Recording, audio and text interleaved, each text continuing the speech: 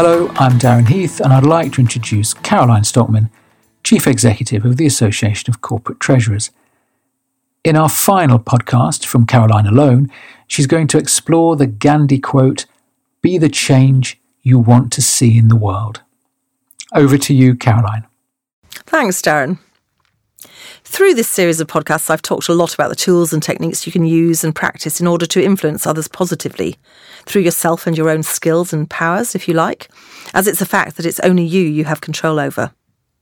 It's up to you how you present as a person, how you react to things, and whether you choose to allow difficult situations to affect you by avoiding them, wallowing in pity, blaming, or actually accepting and embracing them and choosing how you will respond.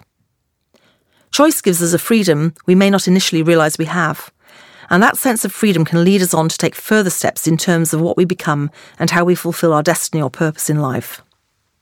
This reminds me of Viktor Frankl, the survivor of a Nazi death camp, who said, "Between stimulus and response, there is a space. In that space is our power to choose our response. In our response lies our growth and freedom." Again, that's Viktor Frankl, who survived a Nazi death camp. One of the great leaders of our time was Gandhi, and he suggested we be the change you want to see in the world. The modern-day interpretation of this is perhaps Herminia Ibarra's thoughts in Act Like a Leader, Think Like a Leader. We need to start acting, doing. We need to walk the talk. So how do we choose to change ourselves and the world around us? Many of us perhaps feel this is too big an ask. We see the need for huge change in the world, so how can we, one person amongst billions, make a difference? Well, throughout this series of podcasts, I've been sharing thoughts which I hope will help you to see how powerful you are and how you can make a real difference in the world. Whether it's taking a stand on an issue such as climate change, or being the best manager you can be and hence improving the working lives of many others during your lifetime, you can make a big difference.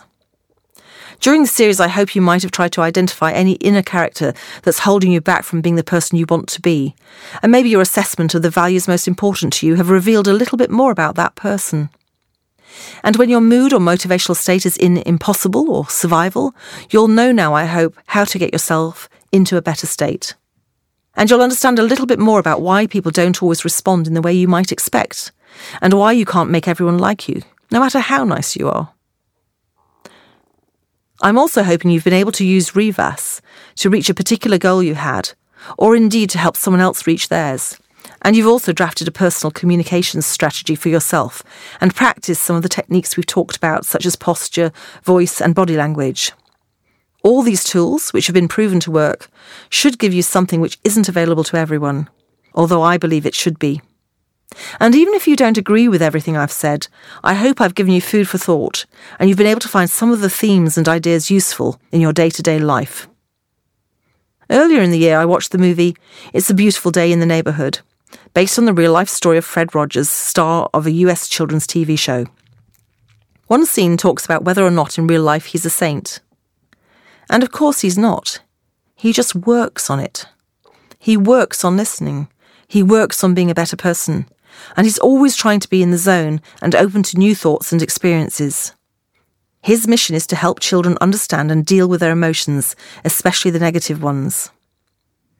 I'd written most of my podcasts by the time I saw the film, and it really struck me that it's worth saying it one more time. It's all about practice. Practice being good, and you will be. Practice being a musician, and you will be one. Practice being an arrogant person, and you will be one. And practice being a leader, and you will be one. Thank you for listening to me, and I hope you'll tune in again for more guest podcasts over the next few weeks. Well, it's a wrap. Thanks to Caroline for the series. We do hope you've enjoyed it. I know Caroline would also like to thank Louise Tatham, who has provided invaluable support for the whole series. And thanks, of course, to you too, Darren. It's been a pleasure. But now it's sadly goodbye from both of us, and we hope this series has made a positive impact on you, your life and career. Goodbye, and thanks for listening.